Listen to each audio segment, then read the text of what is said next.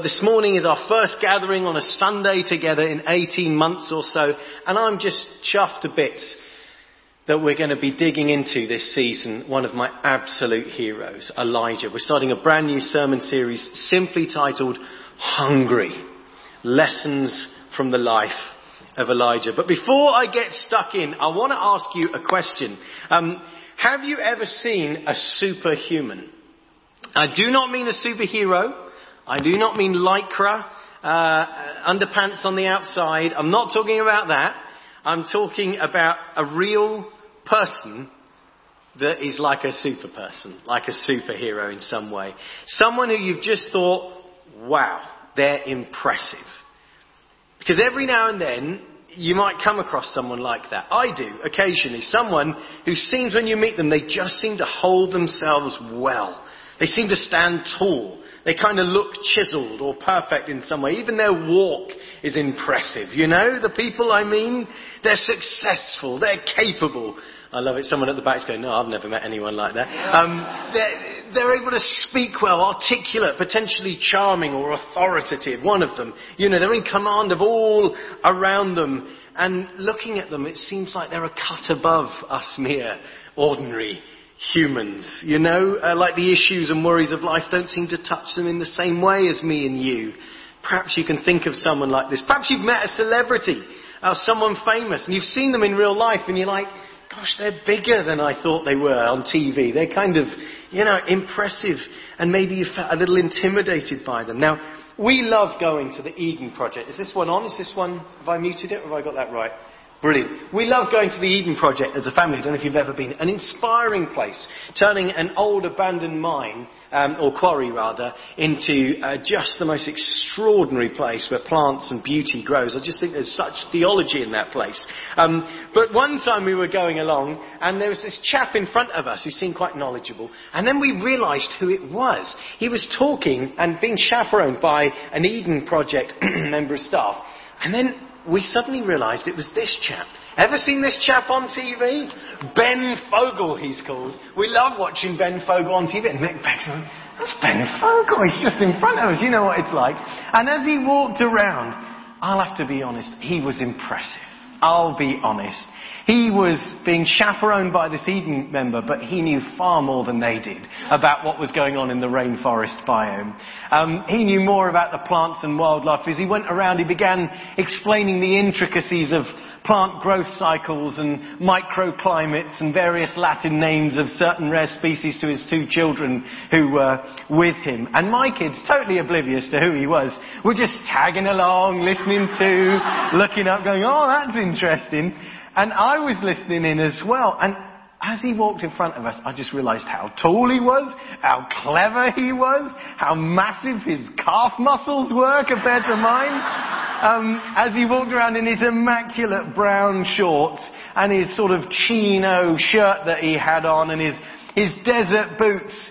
I mean, he looked like Indiana Jones, for goodness sake. And there was me behind him in a puffer jacket, red and sweating, pushing a dirty old buggy that had like Sainsbury's carrier bags filled with orange squash and biscuits, you know. It was unbelievable how impressed I was by this guy. And truth is, when you meet some people, you can actually feel a bit small around them. Oh, yeah, that's a nice plant, isn't it? Whatever he just said, you know. They seem untouchable, like a superhuman. And if any single character in the Old Testament was like this, was like a superhuman, it was definitely Elijah, a total hero of mine. And I'm just going to give you a flavour for why I think this, because if we start with our passage this morning, in it he literally just turns out from nowhere. With no introduction, no backstory, no explanation, we simply read, now Elijah the Tishbite from Tishba in Gilead said to Ahab, I'm going to do his voice because I think it's going to be an impressive voice. As the Lord, the God of Israel, stands. I'm not going to do his voice anymore. It's too dramatic. Whom I serve, there will be neither dew nor rain in the next few years except at my word. I mean, what? I mean, who on earth is this guy? Who does he think he is? Because let's realise what's going on for a moment. Let's get our context, our history right a moment. It's around 870, 860 BC. So this is long before Jesus. And Ahab is the most powerful ruler in all the land. He's the king of Israel, the northern territory. You've got Judah and you've got Israel. But he's the seat really of all political and military power in the region. All around, people are subservient to Israel at this time. And we read that this previously unheard of prophet, presumably, rocks up to the palace, walks up to the king, swaggers on in, no doubt in the presence of guards and palace glory and splendour, and he declares, there is going to be no dew or rain these years except by my word. And the extraordinary thing is that the rain stopped from that moment. I mean, honestly, who on earth is this guy? That he can control the rain, apparently? This is perhaps the single best entrance in the Bible. I mean, it's right up there, isn't it? This is extraordinary. The truth is, it just carries on getting more extraordinary from here. In our passage, we read that the word of the Lord now speaks to Elijah. The Lord's involved here. Of course he is. And he directs him to take shelter, as we heard, next to a brook called Cherith, which we believe was probably like a wild ravine with plenty of rock hiding places east of the River Jordan, probably on some kind of tributary into the river. And we read that during this early period of drought, because the drought was going to last for 3 years, the Lord himself sent ravens to feed this guy. Bread and meat in the morning, bread and meat in the evening. I mean, really? And he drank from the brook. I mean, who is this figure? Who is this Elijah? And if that wasn't enough, and I've got that in bold and italics, if that wasn't enough, as we dig into the scriptures this term, we're going to discover that even more amazing things happen with Elijah. This is a man who single-handedly, and I'm not going to spoil all the stories, but he challenges the most powerful prophets of the pagan god Baal to a duel, and God answers in glorious power and fire to prove that Elijah is indeed his servant. And this is a guy who, in front of all the people, isn't afraid to stand up and challenge the king. This is a man who speaks against the king's injustice. He speaks condemnation to the king and to his military leaders. He defends the poor. He raises the dead. He even casually calls down fire on people that wind him up. I mean, really? Really, you don't mess with Elijah.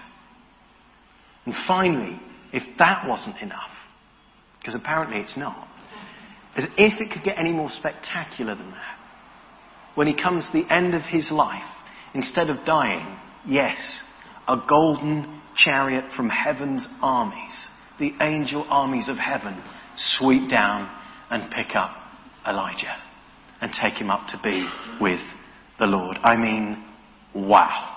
We have so much to dig into and explore this term. It's such an exciting part of Scripture and such an exciting character. But you know, even that, and this is, I'll be quick here, sorry, there's so many even that's. Even that isn't the end of the story of Elijah. For 300 years later, have a look in your Scriptures and you'll see he keeps popping back up. He's not finished yet. Malachi writes that one day God's going to send Elijah back again. As part of God's plan of redemption for the whole world, Elijah's going to come first to prepare the way and turn hearts back to God. And amazingly, you may know that still to this day there is a Jewish custom of leaving an empty chair and a cup of wine and a bit of bread ready at the Passover table. Who for? For Elijah, for when he turns back up. It's an extraordinary prophecy, and when we jump to the New Testament, we discover actually that when John the Baptist is due to be born, when Elizabeth is pregnant with him, the angel says what? Says this: he will bring back many of the people of Israel to the Lord their God, and he will go before the Lord in the spirit and power of Elijah, to turn the hearts of the parents to their children, the disobedient to the wisdom of the righteous, to make ready a people prepared for the Lord. It's amazing, really. And it comes as no surprise then. And now when you hear them, as you read your Gospels, it will come as no surprise when you hear people time and again thinking that Jesus was actually Elijah. The king hears about what Jesus is doing. Is it Elijah? Some think it's Elijah come back. And even on the cross, when Christ calls out, Eloi, Eloi, lema sabachthani, my God, why have you forsaken me? He is misheard by the people. He's calling for Elijah. And the Mount of Transfiguration, the moment where we glimpse the real glory of Jesus, he climbs that mountain. And who's he there with? In glorious holy light. Moses and, yes, you've guessed it, Elijah. If I were a barrister, I would now sit down and say, Your Honour, I rest my case. Elijah is the most extraordinary, heroic superhuman I can imagine. We look at him and go, wow. And if we're honest, you and I can feel so small and insignificant in comparison. I mean, when they write up my life, it ain't going to look like that, is it? Let's be honest. But the truth is, as we discover, and by the way, no one's going to write up my life. Who do I think I am when they write the tomes of me? Yeah, no. But if they wrote about our lives, you think, it's nothing like that. But if we conclude that Elijah is some superhuman, then we can conclude wrong. Because right there, nestled in the book of James, if you heard John read it, is the most amazing little sentence. And it's this. Elijah was a human being just like us. Really? Yes. Let that sink in for a moment. Elijah was a human being with the same nature, is what the text is saying. The same feelings, the exact same humanity as us. But if that's true, what on earth was going on? What enabled him to do all of these things? Surely we could think it was because he was made of some superior stuff. He was ontologically different, if you excuse the big word. But no, he was just like me and you. And I want to suggest to you an answer this morning. What set Elijah apart, what made him how he was, more than anything else. And it's this. He was hungry. He was hungry for God. Elijah was hungry for more of God in his life and hungry for more of God at work in the world he saw around him. You see, James deliberately wants to pop this bubble. He wants to smash the myth when it comes to Elijah the superhuman. Because let's be honest, when we think someone is somehow far superior to us, in their very nature or being, it might impress us. We might go, wow, they're made of different stuff. But it doesn't inspire us because we just think, good for you. I can't do that. I can't be like you. I'm made differently. But actually, James is saying, no, dear believers. Don't you realise even the mighty Elijah was no different? He was just really hungry for God. He wanted more of God at work. More of God's Spirit at work. Because James fills us in with this fascinating backstory to the passage we read today. Our passage simply says, Elijah turns up, there will be no dew nor rain. But James fills it in a bit. It wasn't just a swan up and declare moment. No, James says Elijah prayed earnestly that it would not rain. He hungered, he longed for, he petitioned, he called up, he earnestly sought God in the private place of prayer long before standing before the king. He was hungry for God. But why no rain? Why pray for this? Well, we read in the previous chapter that Ahab, the king in Israel at this time, was evil. Not only did he disregard God, he encouraged all the people to do the same. He set up pagan worship throughout the land. He married a pagan queen called Jezebel. We'll find out all sorts more about all of this as we go through this term. He sought to kill all of God's prophets. There was gross injustice throughout the land. And the Bible says that Ahab did more evil in the eyes of the Lord than any of those before him. And Elijah cannot stand it. He hates it. His heart breaks. And instead of despairing, instead of hiding or acquiescing and saying, well, that's life and there's nothing I can do, instead of que sera, sera, Elijah hungers for God, for the living God. For more of God's presence. For more of God's justice. For more of God's glory. For more of God's rule in his lifetime. He's not hungering for Ahab's kingdom, but for God's kingdom to come. He doesn't hunger for his own fame or hunger for power or position. He hungers for truth and righteousness.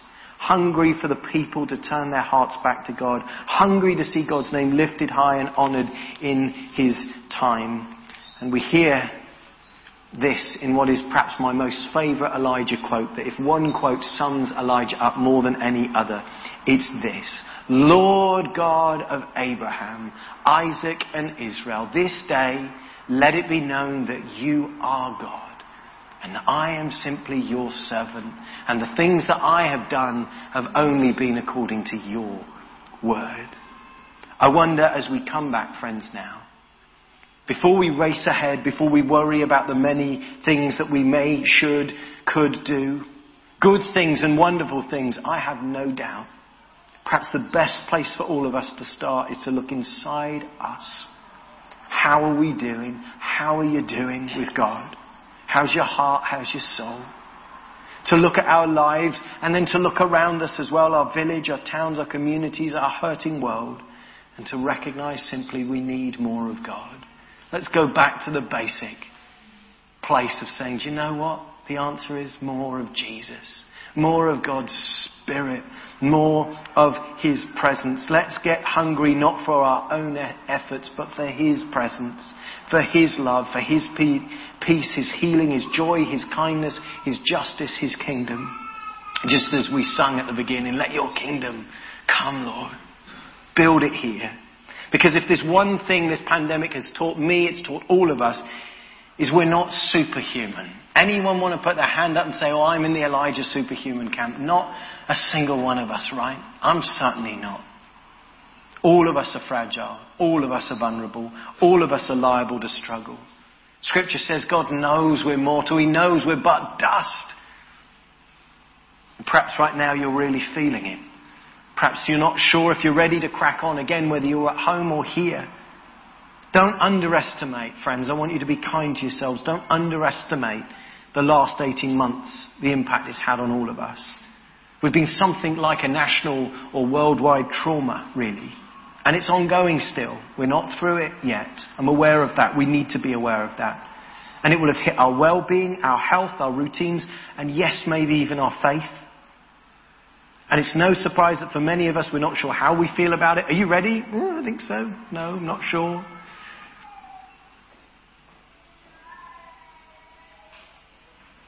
And perhaps this morning you feel you're not capable, or you're not sure you can really do it if you've got the strength, if you can do it on your own. And the truth is, I just want to say, if that's how you feel, you're in good company. Because despite all of his glorious victories and impressive prophetic record, Elijah knew he wasn't capable of doing any of it on his own either. And as we go through the weeks, we're going to discover that this mighty warrior of a man, this supposed superhero, this Indiana Jones and then some, was also fragile and vulnerable and liable to struggle with the pressures of life just like us. We see him fall and we see him fail. We see him depressed and wanting to throw it all in. He goes from the mighty victor to sitting under a tree and saying, God, I'm no good. And like everyone else, I feel rubbish right now. I'm not able. I want to give up. You see, as we begin to look at Elijah this term, at the beginning of this new season, the first thing we need to learn from him and from the way God looks after him, even this morning as we hear him feeding him with the ravens, is that all of us need tender care. All of us need love and patience with ourselves and with one another right now as a community of believers. None of us can do this in our own strength. None of us should try. And that's why Elijah is my hero. Not because he's the superhuman. This was the first passage I ever preached on, Elijah, years ago. You can preach on anything, Matt. Right, I want to preach on Elijah. Not because he was untouchable, but because he was built a bit like we all are. Bust sometimes, just like I am. He could be strong, but sometimes he was weak, like I am. Although he wanted to please God, sometimes he struggled, like I do.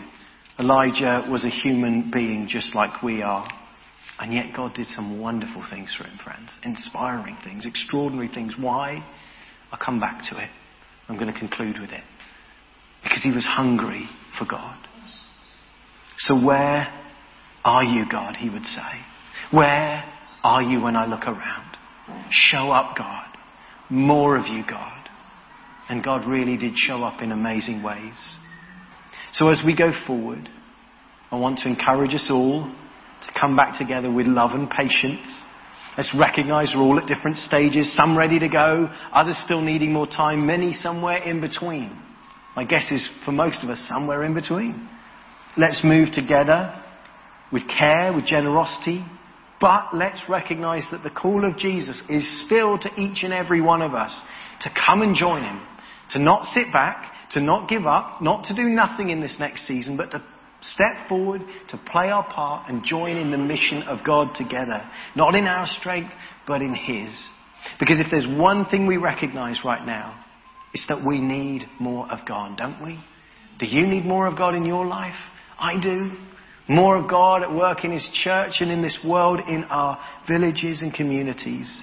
The wonderful thing I want to encourage you with, and I have utter confidence in saying this, is that God will be up to something. He is up to something, because that's the God he is. He is the God who has plans, good plans for us, plans for this world, plans for our communities, plans for your family, for you, for this church, plans to bring about more of his kingdom in our time. Plans to pour out his Spirit and touch our lives and communities afresh. But it won't necessarily be the same as before. As Mig said at the beginning, it can't be. We've changed. The world has changed.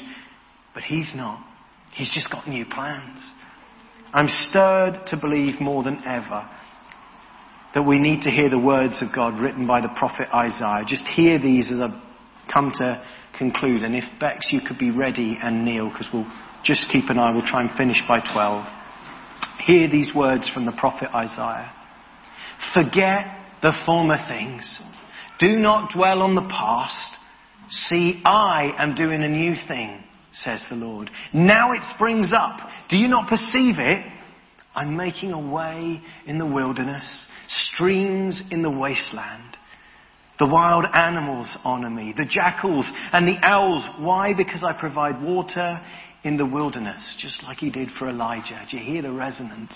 Streams in the wasteland, to give drink to my people, my chosen, the people I formed for myself, that they may proclaim my praise. Friends, we're at the start of coming back once again into our doors.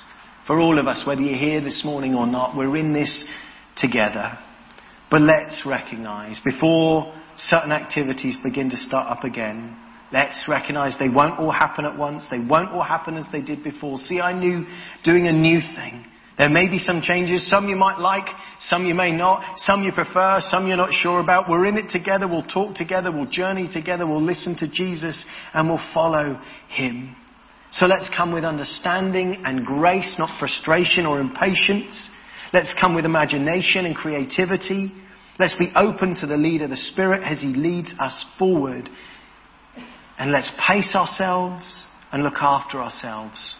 But most of all, I want to say to each one of us this morning, let's get hungry. Hungry for more of God. Hungry for more of Jesus in my life, in your life, in our gatherings, in our families, in our community, in our world, in our church. Hungry for more of his Spirit to bring rejuvenation, kindness, love and healing.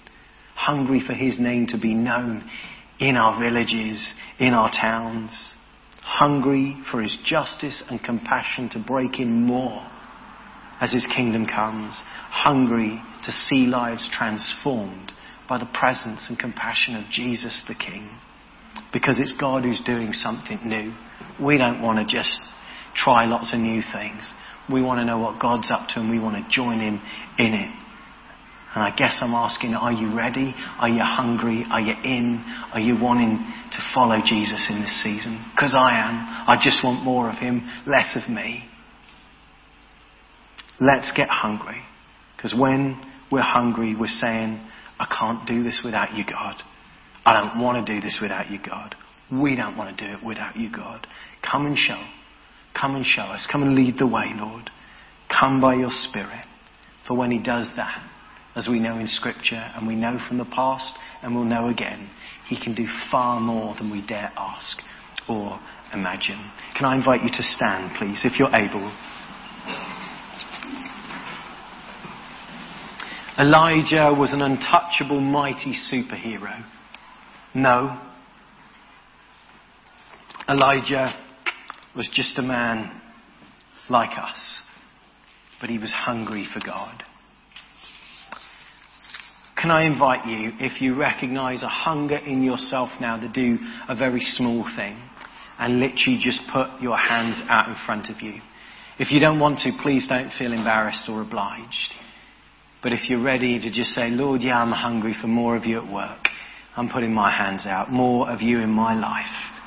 Then let's do this now as we pray. Lord Jesus, we say we can't go forward on our own. Lord Jesus, we say we don't want to go forward on our own. Lord Jesus, we don't want to build our kingdom or Crete St. Michael Baptist Church kingdom or any other kingdom but yours. And Lord, as we look inside, we realise we're hungry for you. Hungry for your presence, your tender loving care, your spirit and your peace and your strength. So that we may play our part, Lord, in your mission, in where you're leading us. We say, lead us on, Lord Jesus. We're hungry for more of you.